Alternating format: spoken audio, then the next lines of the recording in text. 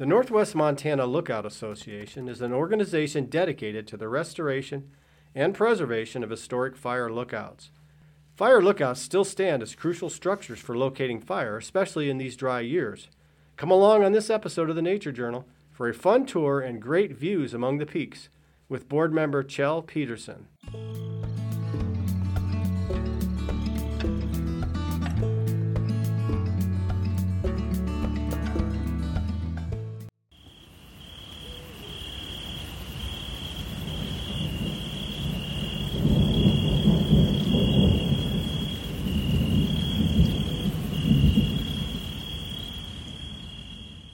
Hi, and welcome to the FVCC Nature Journal, the podcast for everyone who loves nature. We are coming to you from the beautiful campus of Flathead Valley Community College at the foot of the Swan Mountain Range of Northwest Montana, my favorite mountain range.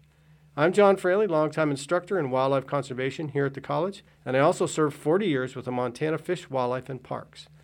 Our producer is Colin Burkhart, and thanks to Morgan Ray, the library director, for offering the library as our podcast home. Well, today we welcome Kjell Peterson of the Northwest Montana Lookout Association. Kjell, thanks a lot for coming on. Hey, John. Good morning. I'm glad to be here. So this association was founded 12 years ago, and you were one of the founding members. Why did you found the Northwest Montana Lookout Association, Kjell? Well, there were about a dozen of us that started volunteering for the Hungry Horse Ranger District, staffing vacant lookouts. And as we started to do that, a year or so afterwards, several of us started talking about, well, maybe we could form an organization to help the agencies maintaining the lookouts, and that's what led to the whole organization. What do you see as the most important things you do? Let's say, think of two or three things that are the most important things you do. Well, of course, the most important thing we do while we're up there is we scan and look for fires. Probably the second most important thing we do is we meet and greet the public, because there are a lot of people who've never been on a lookout before, and they're just enthused and thrilled and really excited about visiting us. And probably the third important thing we do is we just chill. And you restore lookouts too, right? We do.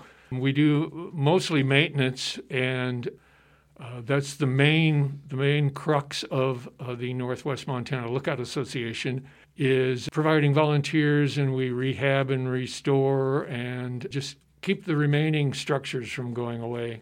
Now, you've been at this a long time as far as lookouts and so on, and you're very inspired for them. In 1967, you worked for the Forest Service. Tell us about how you kind of started out with lookouts that year. Well, I was finishing up Forester Summer Camp at Lubrecht, and there were about 20 of us from Iowa State University that did not want to go back to Iowa for the remaining month of the fire season. And we got hired as an emergency fire crew on the St. Joe National Forest. And after our fire training, we actually got to go to a fire before the season was over. And on our way to the Fawn Lake fire, we spent the night at Surveyor's Ridge Lookout, and that was my first exposure to a lookout. Now, you say it becomes part of your DNA. I mean, I've gone to a lot of lookouts as well, but I can't say it's become part of my DNA. How would you describe that? Well, John, if you go visit a lookout, it's way different than spending time on a lookout. And so my first summer was 1968 when I spent on Snow Peak Lookout.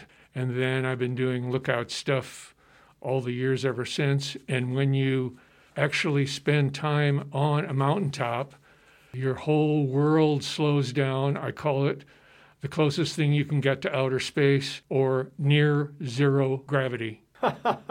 You just made a good point that I haven't thought of. I mean, I've been to a lot of lookouts, but I've never stayed more than a couple hours. Yeah, and that's the whole difference. It's important to go visit lookouts, but if you can rent one, stay overnight, stay a couple of days, it goes into your DNA and changes the way your brain works. Now, you've had a couple of interesting experiences with wildlife when you've been up on those lookouts. Tell us one of your fun ones. Well, my best one was while I was staffing Firefighter Lookout up between Hungry Horse Reservoir and Great Northern Mountain. It was middle of August, sunny, quiet, calm morning, about 8 o'clock. I was getting ready to eat my oatmeal, opened the doors and windows, and the local wolf pack started to howl. Well, tell us a little bit about that. Well, I was just absolutely mesmerized by the whole thing. It was about 15 minutes, and I had to remind myself more than once to keep breathing because I just sort of was dumbstruck by what I was listening to. And like I said, I had to remind myself to keep breathing. Well, that's a long listening to a wolf pack. You usually don't hear them that long. So, boy, you got that in you. I see how you would get that into your DNA. Yeah, it doesn't take too many things like that to leave a deep impression on your soul. Now, we talked about the Brad Treat situation where the young Forest Service ranger was killed by the grizzly, and you had an experience during about that same time with the grizzly up on Firefighter. Tell us about that. Yeah, just a few days after Brad was killed, I was sitting on the catwalk about 6 o'clock one evening reading, sunny, warm, beautiful, and I looked down on the road and a grizzly bear was walking up the road, and I went, oh my gosh, I wonder if that's Brad's bear.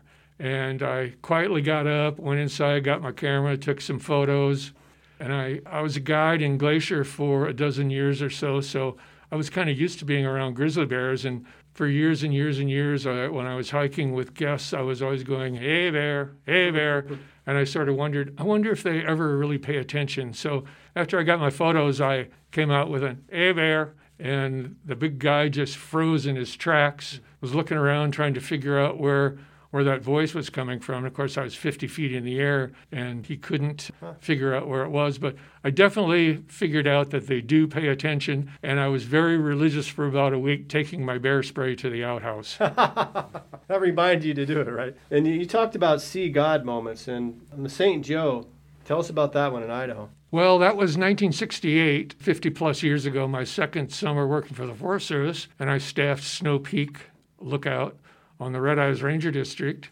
And one afternoon, a storm came in, and my tower took a direct hit 3 separate times, and I've always referred to it after that as my see God moment.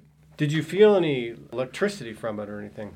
Yeah, my skin crawled, my hair kind of stood on end. Of course, when you're on a tower in a storm, you got to be careful so you're not in between metal objects, because electricity will often jump between the firefinder and the stove or those sorts of things. So you always use your chair and stay out of the way, keep the doors and windows closed. It did fry my AM transistor radio that day, so I spent the rest of the summer without any music.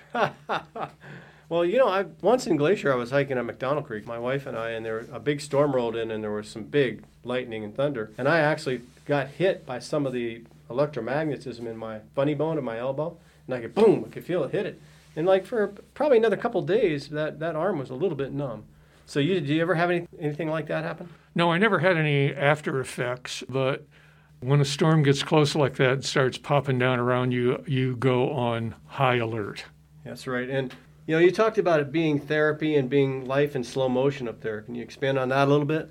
Well, after you're there a couple of days, when you first get up there, you're still going 1,000 miles an hour like you are down in civilization, and then slowly you start moving into slow motion, and you find yourself after a few days sitting watching a tree blow in the wind for an hour, or watching a mama grouse and her chicks walking on the ground down below, catching grasshoppers and eating, and you can just watch them for an hour, and then you look at the clock and you go, where did the last hour go? You're kind of inspiring me, because I go to lookouts quite a bit. I do the APGAR one quite a lot, but I never do this. I just go up and look around a little bit, and for one thing, there's usually other people there. Well, the thing is, there are some available rentals where you can rent an overnight and experience that. I can tell you there's nothing that compares to sunrises and sunsets. They leave a mark on your brain. My first gig on Firefighter, I remember just going completely crazy, and I came home with 1,200 photos. Now that's over the top, Joe. Even for me, that would be over the top. Well, let's go through a few of our favorite lookouts you and I have visited about a little bit. Let's start with APGAR. APGAR is a really nice one that you can hike up to fairly easily, and it's not staffed, so you never have to worry about somebody chasing you away up there. But it does get quite a few hikers in Glacier just because it is so available, but gives you a really awesome look up Lake McDonald and up towards the High Line. So, if you're looking for one to just visit without an outrageous amount of energy, put Apgar on your list. Like I was telling you, I usually go up there maybe a dozen or more times because it's so accessible and it's so close. Kalispell, really, it only takes 45 minutes to get to the trailhead. Well, and the other thing is there's a webcam up there. So if you time it correctly and tell one of your friends, you can run out on the ridge a little ways, wave at the webcam, and they can capture it down here somewhere. I've done that, too. So let's talk about, we have just a minute left here, too. Let's talk about the Mount Brown Lookout. That's a really kind of one for the not the faint of heart. Yeah, Mount Brown's a real energetic climb, if I can say. I remember the first time I hiked up there, there was a guy and a gal coming down, and she was backing down the trail because she had failed to tighten her boots, and she was jamming her toes into the front of her boots, and she was in such pain she could hardly walk. But anyway, it's a beautiful view looking down McDonald Lake. You can always expect to meet at least one mountain goat up there, so be prepared for that. And if you go up in the fall, you can usually hang out with the Raptor Survey folks and get some good education there. And as you and I spoke, it's the home of a bunch of actually food-conditioned mountain goats that will harass you. They will, and I've actually kind of smacked them with a rock or two once in a while because they will come right up. And if you get a good close look at those horns, they'll do real damage. Well, we're running out of time, Chell, but Huckleberry is another good one for folks to look at. It's another close drive to Kalispell, and it's a great lookout. So just wrapping it up here, how does the average person get involved? Maybe they listen to us here and, hey, I want to get more involved in the Lookout Association itself. What do they do? Well, Google Northwest Montana Lookouts, and our webpage will jump up. Our Facebook page will jump up. You can check us out, contact us. We'll let you know how to join, how to get involved. We're getting ready to come out shortly with our 2023 projects. So we're always anxious to draw more lookout freaks into the organization. Well, that's great, Chell. Thanks a lot for coming on. Hey, it was a pure joy. That's all the time we have for this edition of the Nature Journal. We'll see you next time.